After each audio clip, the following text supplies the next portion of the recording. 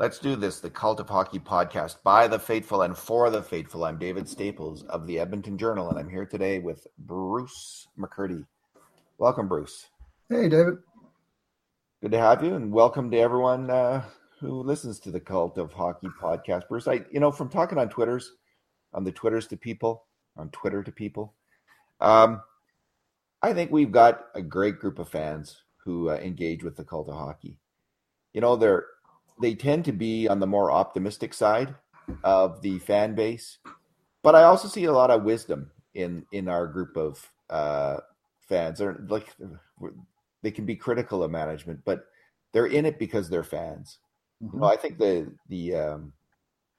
thing about being a fan is be a fan.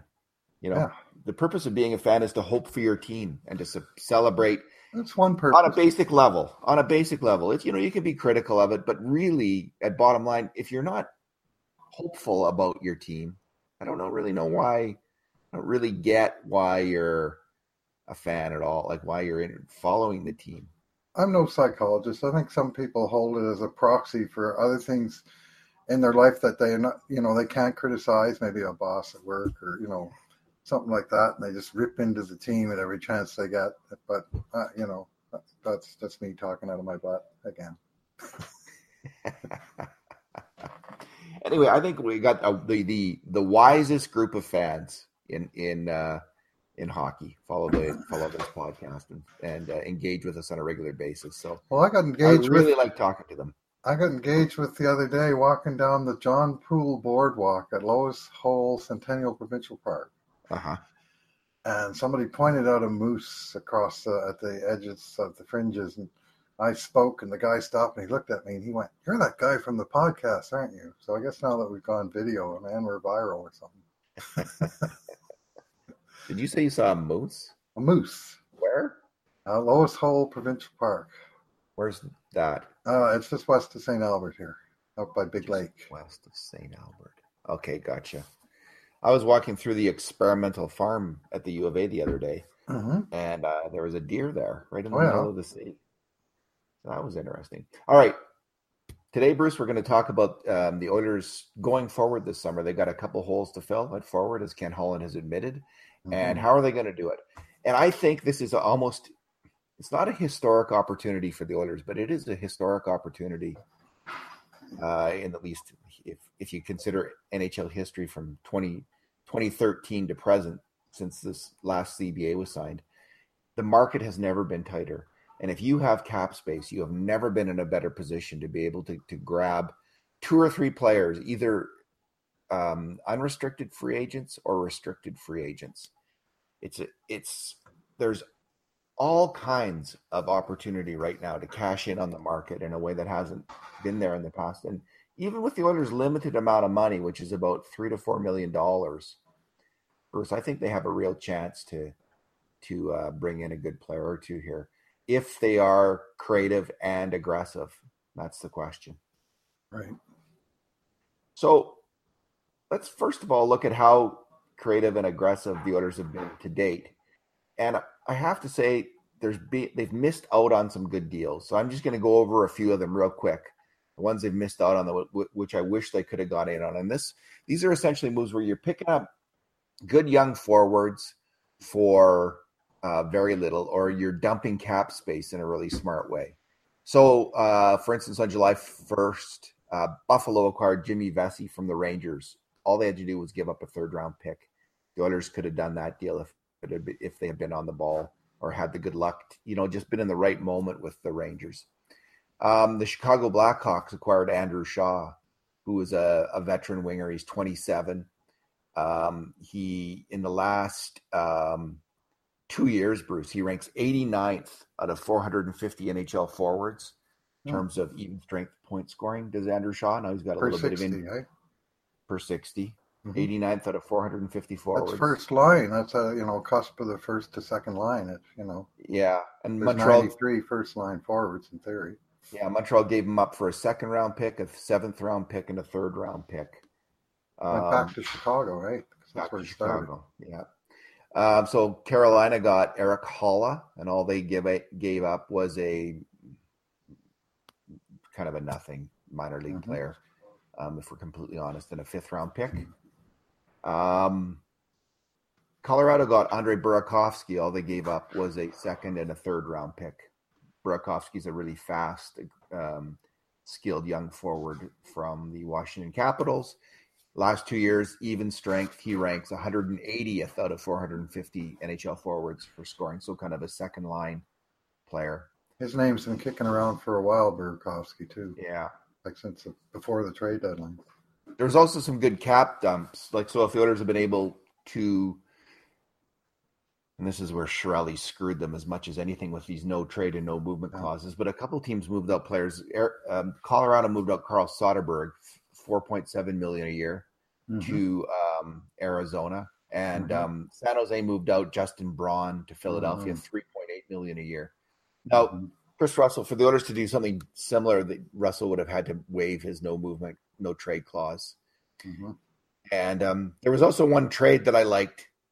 Chicago traded for Olli Mata, and they gave up Dominic Cahoon, who's a good young forward. Pittsburgh acquired Cahoon. So if the Oilers maybe on a similar trade would have traded Matt Benning for Cahoon, that's a trade I would have liked to have seen, where Oilers traded a defenseman for a forward, and that was one that caught my eye as being.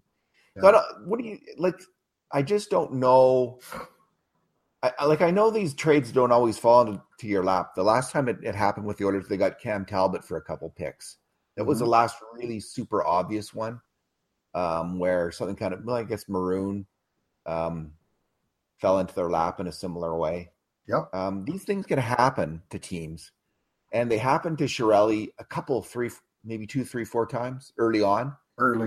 You know, Chris Russell kind of fell into their lap as a UFA right at the end of the year. You know, that first 1-year deal was a great deal for the Oilers.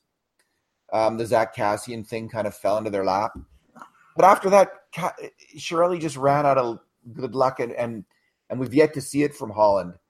What do you make of these kind of deals, and do you think Holland can get one here? Yeah, I mean, so far there's been no interaction with other teams at all. They kept all their draft choices. And they went to, they signed guys off the open market, or, they bought out their own guy and he got picked up by another team, but there's been no transactions involving Edmonton and anyone else. And at some point, that's probably going to have to need to change. Whether it's whatever level it's at. I mean, that Justin Braun cash dump to Philly, that sure did fit the bill for a possible Chris Russell move. And Braun had value. They got a 2nd and 3rd round pick for him. He had 1 year left on his deal, not 2, but obviously Philly wanted him. And, they're fairly comparable players. Like Braun would have a higher reputation simply from playing on a better team, playing with a better partner. And I'm not convinced he's a better player, though, than Chris Russell. Yeah. I mean, they're at least in the same bin of players, but there's only so many teams looking for a veteran defenseman. One team that is looking for a veteran defenseman now is Winnipeg Jets, that have lost 3 defensemen. They lost all of Jacob Trouba, Tyler Myers, and Ben Chiarot, and a Western Canadian boy like Cowboy Chris Russell of Caroline, Alberta. I would guess that if he had a no-trade list, he'd be one of the few that didn't have Winnipeg on it. And Winnipeg's got a forward, Matthew Perreault. He's got 2 years left on his deal at, I think, 4.1 or 4.15 million, almost the same. And that's a case where you could go defense for forward, and both teams would fill a need. So that's exactly what I'm talking about, Bruce. That's an excellent example. Good for spotting that. Like, so this is what I think the Oilers need to do. I mean, I'm sure they've been doing this. Like, this is what teams have got to do all day long. What is that? It's my wife's making bread here, and our bread maker. So that's exactly what they got to be scouring the lineups of other teams right now and just looking like who's available, who can we make that kind of trade for, and And what do they need? I mean, What do the they thing need? about trades, I mean, a lot of the trade rumors that we read don't often take fully into account what the other team has and needs, and has for cap space and so on. But the managers will be in touch with each other to the degree that they know what the other teams, what their weaknesses are, what they can afford. Winnipeg can't afford to deal cap space because they need to sign Patrick Laine and Kyle Connor. So, in fact, they may not even be wanting him. They might be looking to dump Matthew Perreault for less than a returning contract, but at the same time, they do need defensemen. So you'd have to look at all the teams, like who needs defense. The obvious thing would be who's lost the defenseman recently. Right. The big one. Yeah, well, Winnipeg's lost 3. Yeah. Has anyone else? I 6. can't think of anyone else. I guess Colorado lost Tyson Barrie. They got a lot of cap space, but they also have a lot of young defensemen. So, yep. But you could see them maybe wanting a veteran defenseman, and they've got the cap space. So this is where Holland he's got to figure out a way to make this happen, because I think they really do need to do something more, Bruce. Like, I don't think it's kind of optional. I think they need to bring in at least one more good forward who can play in their top 9. Mm-hmm. And that's going to be the goal. And for Holland to get a passing grade this summer, it's not going to be easy, but they do have that bit of a cap space, and there are a few players they can now. At least now they have the list of players. I don't know when they get the list from Secker and Russell. Secker's gone, but from July 1st. So they finally have that list of where Russell can go, and they can work with him on that. Or they don't have to work with him on that, but they can use that list now and make a move based on that. But all right. So the other thing they can do, Bruce, is they can sign a UFA. Let's just go down the list real quick. I'll just tell you who's still available on the UFA market. So there's I think there's about 6 kind of players who qualify as players who could either play on your top 2 forward lines or your top 4D. So the forwards are Marcus Johansson, Joe Thornton, Ryan Zingle, Michael Ferland, and Justin Williams. And the defenseman is Jake Gardner. So there's 6 really, I think, attractive free agents out there. Plus, there's a whole host of guys who are pretty good. So there's Ben Hutton. Ben Sherratt is gone now. Patrick Maroon, Patrick Marleau, Brian Boyle, Derek Brassard, who's a center. Jason Pominville, Ben Lovejoy, Adam McQuaid, Dan Girardi, and Michael Del Zotto. The Oilers would not be, of course, interested in any of those defensemen. But and I don't know if they would be interested in, like, in terms of those lesser free agents, anyone but Brassard, maybe. Patrick Marleau, Yeah, maybe Patrick.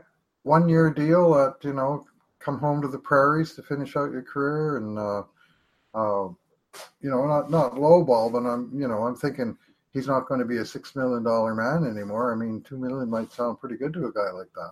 Well, if he really wants to play, he's put up 40 points kind of consistently for a number of years. He's not worth. I mean, this is why Toronto had to trade him with the first round pick, and why he got bought out. But now that he's been bought out, he's Corey Perry, right? Or he's Andre Sekera. You can get him at maybe a third of what he was making before. So you might think you might be thinking that's not that big a list of players, but I think it's really important to compare it to usually what's available at this time. On July 2nd. So last year, Bruce, after July 1st, after the July 1st splurge, mm-hmm. there was 5 of these kind of top players left. So this year there's six after July 1st. But the difference is they were almost all signed July 2nd and July 3rd. So right. Joe Thornton, James Neal, Calvin DeHaan, and Robin Lehner were all there for the taking after July 1st last year. But they all got signed July 2nd and July 3rd. The only one who was still out there who was arguably kind of a top player was Patrick Maroon, and he lasted until July 10th. So this year there's 6 of these guys. Last year there was 1. And he played difference. And he took a huge discount 1 year at $1.75 million. I was just going to say, he played musical chairs, and he was the guy that didn't get the chair. And he wound up getting the short end of the stick in terms of the contract versus, people were saying the Oilers should extend him 3 years, 3.5 or $4 million. And then when he went to Jersey, the thought was he'd get 3 by 3 years, something like that. And he got 1 times 1.75. And it turned out to be a good contract for him just because of how everything went there in his hometown of St. Louis. But now that he's done everything possible that you could do in St. Louis, he might be looking to cash in with a bigger contract and be looking at other teams besides the Blues. Well, look at Joe Thornton. I don't know if he would fit on the Oilers, but or if he'd be willing to come here. But San Jose, they've got $6.3 million in cap space, but they've got Joe Thornton and Kevin Labanc to sign. Now, Kevin Labanc, he's got to be, I think, a $4 million a year winger. Had a big year. Had 56 points. Let's just say, that's pretty damn good, 56 points in today's NHL. That gets you $5 million, I think, or $6 million. Unless he's willing to take a hometown discount. And what is Joe Thornton? He's restricted. He's restricted. Well, Joe Thornton, I think last year he went from 8 to 5, and he might take a further haircut, especially now that San Jose has committed so much to younger players. He just wants a shot at the cup, and he just wants to keep going, I think. And not sure money is an object. But I don't think moving is in his future. I think San Jose is it. Yeah. So I haven't really thought about Thornton. The main people seem to be Marcus Johansson, who's had some injury issues, and Ferland, who's had some injury issues, and Zingle. I think Bob Stauffer has reported the Oilers aren't that interested in Ryan Zingle. But there's these, what about Marcus Johansson? What about Brassard? And what about Ferland? These players are going to sign, Bruce, for, I think, on short-term deals at this point that are going to be fairly affordable for teams. So it's not out of the question that the Oilers could get one of those guys. And so fingers crossed on that. So here's the thing. If plan A doesn't work and plan B, which are trades and signings, what do you think about plan RFA, Bruce, where the Oilers go after a player using, $2 or $3 million in an RFA offer sheet, and so they don't target the top end guys. Of course, the Oilers don't have the money or the cap space to target a Mitch Marner, a Rantanen, a Matt Tkachuk. But there are some teams that are vulnerable to offer sheets in a similar way that the Anaheim Ducks were back in 2007 when they were up against the cap. They had Dustin Penner to sign, and they didn't have any money for him. There's a number of teams that are in that precarious situation, and I think the New York Rangers, Bruce, they have $8 million of cap space. Here's who they have to sign with $8 million. Jacob Trouba, Capo Caco, Pavel Buchnevich, who scored 21 goals last year, Brendan Lemieux, who scored 12 goals and is a feisty player, and Tony DeAngelo, who had 30 points. There's no way. Yeah. There's no way you can sign all 5 of those guys for $8 million. Trouba is going to take 7. So at least. Yeah. So what would you think about signing Brendan Lemieux or Buchnevich? Buchnevich, there's arbitration rights that he can invoke. But what do you think about signing Brendan Lemieux, a player like that, to a $2 million a year offer sheet?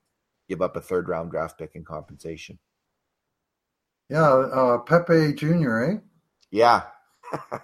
Yeah, I saw Lemieux. I saw the Rangers play here in March when the Oilers beat him 3-2 in overtime off of Leon Draisaitl snipe.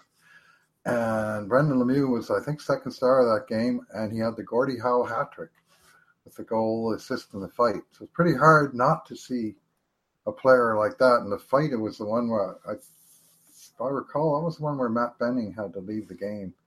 But maybe the fight was after. I can't remember the exact details. Benning got hurt on a hit, and then the fight developed, I think is what happened. Anyway, he caught my eye, not just with his feistiness, but he can play. I thought he obviously looked really good that game. He got everyone. Well, that's the thing about one game exposures. You can really get fooled. But the same guy, he was in the press box for Winnipeg, right? Yeah. And he got traded to Rangers. He was in the press box for Winnipeg, and he came out of the press box against the Oilers right after Christmas, I think New Year's Eve, scored the game winner that time against the Oilers. That was the string where the Oilers lost, I think, 2 games in a row, where the guy who scored the winner against them hadn't even played the previous game, been a healthy scratch, came down and scored the So game winner. what's that kind of bias called, where someone's made a big impression bias? What's it called? Yeah. There's some word for that. Yes. But here's the thing, Bruce. Yes. He in terms of evens, again, over 2 years, and this would mainly be based on a small sample size of this year, but over 2 years, 450 NHL forwards. Brendan Lemieux ranks 188th for even strength scoring. Buchnevich ranks 179th. And there's a player called Zach Aston Reese with Pittsburgh who rates 116th out of 450 forwards. Now, Pittsburgh has 2 players to sign. They got $1.6 million.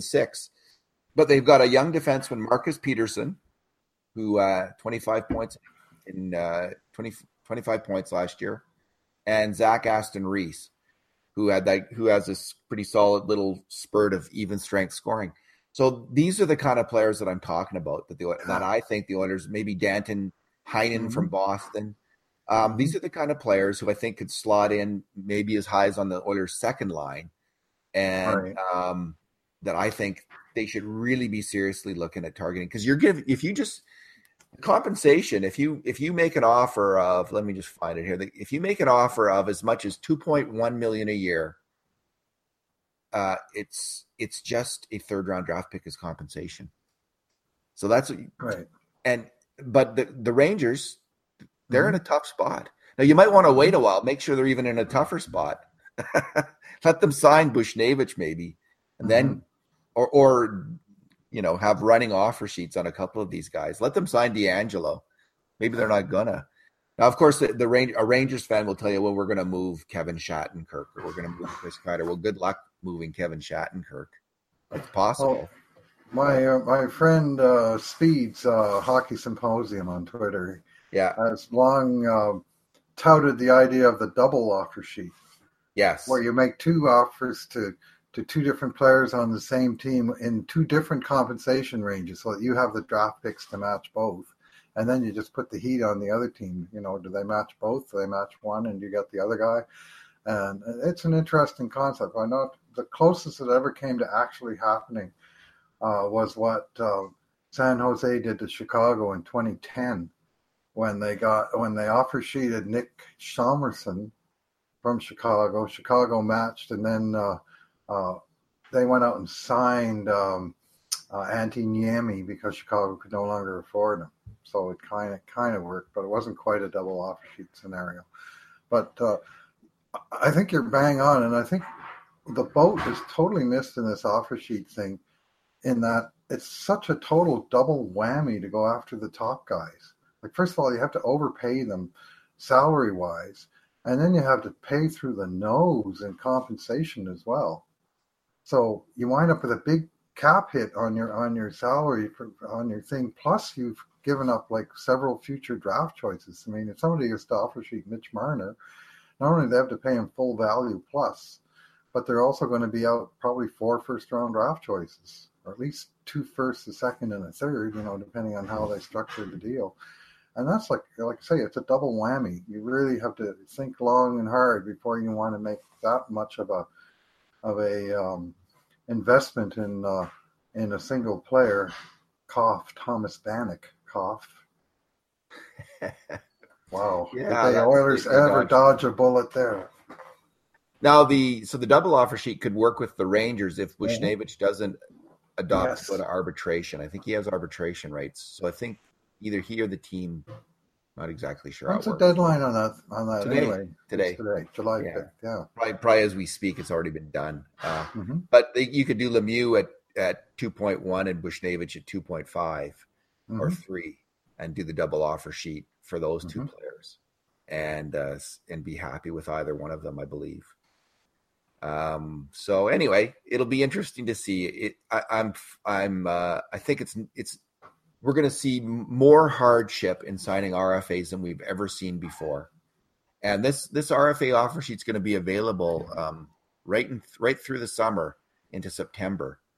So it's not going to go away as something. So I think the key for the Oilers is keep your powder dry. Like don't waste your money on some old vet.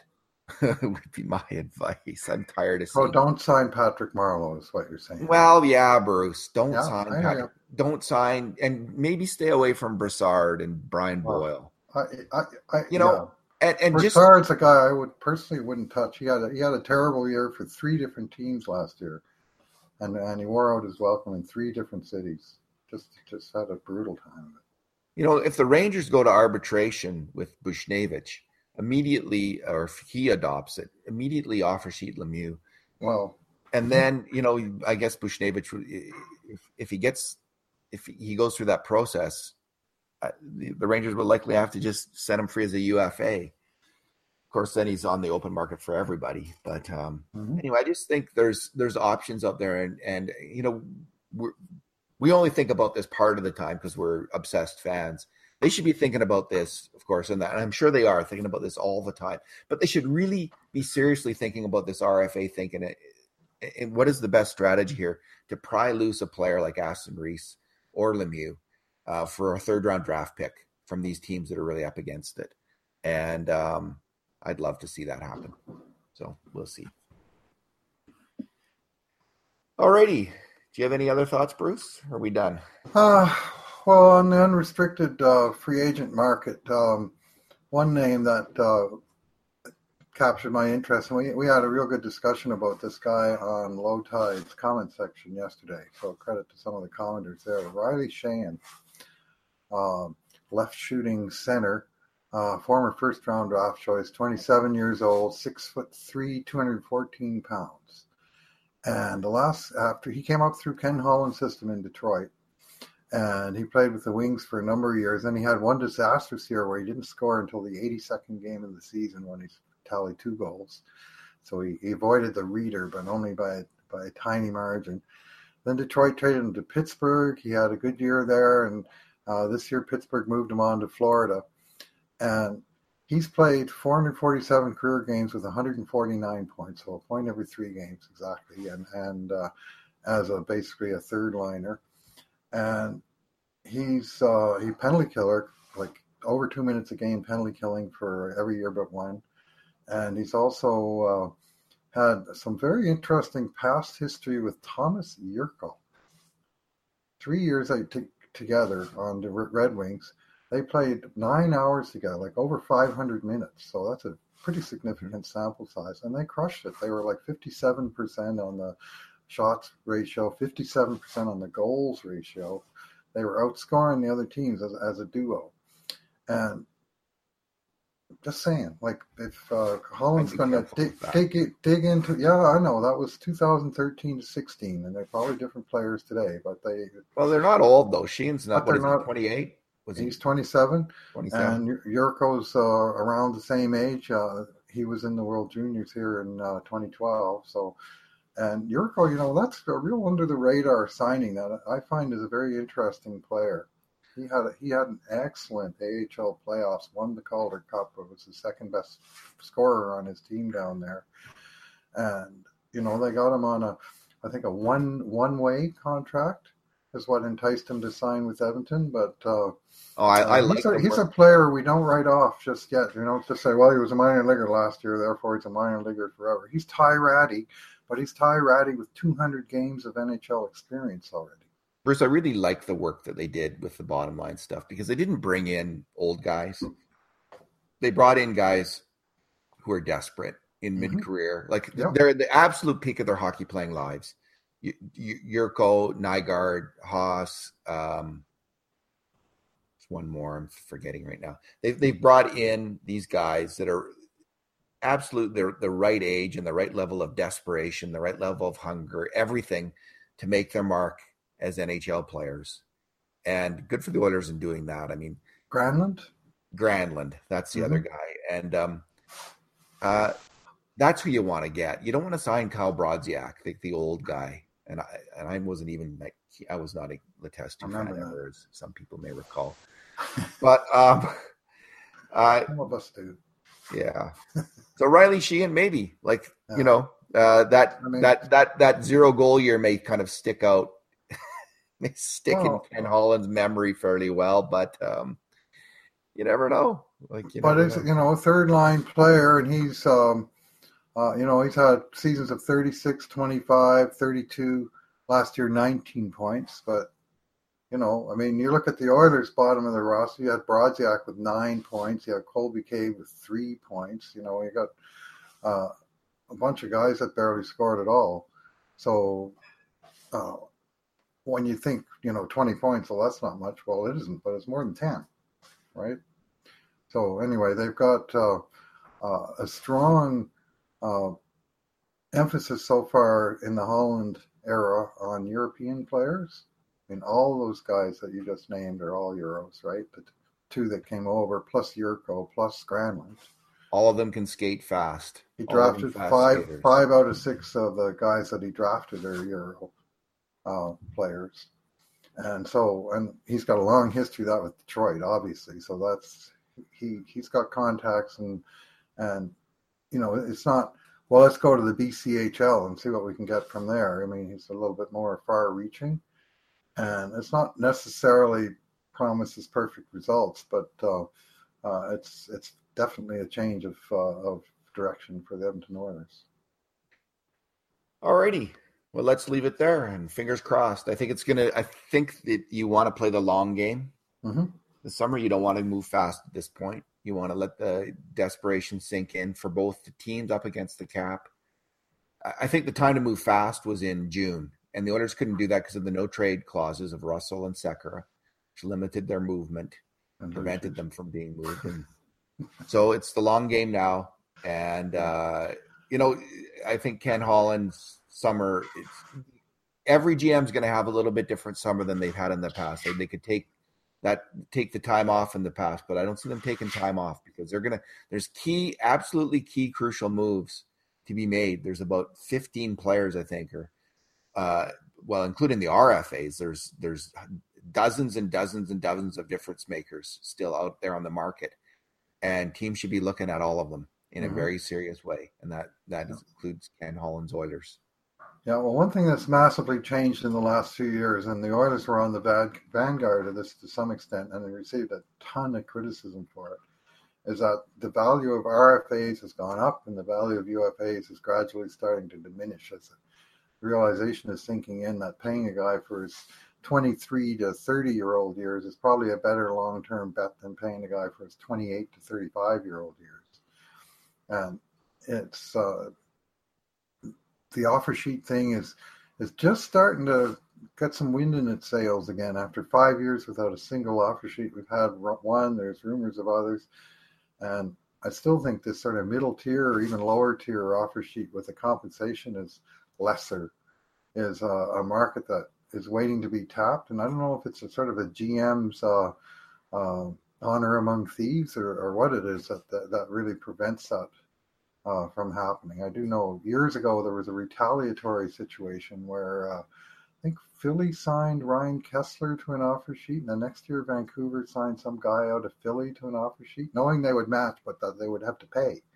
And it was just simply to make them pay that they got even with them. So then, of course, we had the famous barn fight scenario. I mean, so part of it is what goes on in the club of general managers. What's the code of general managership?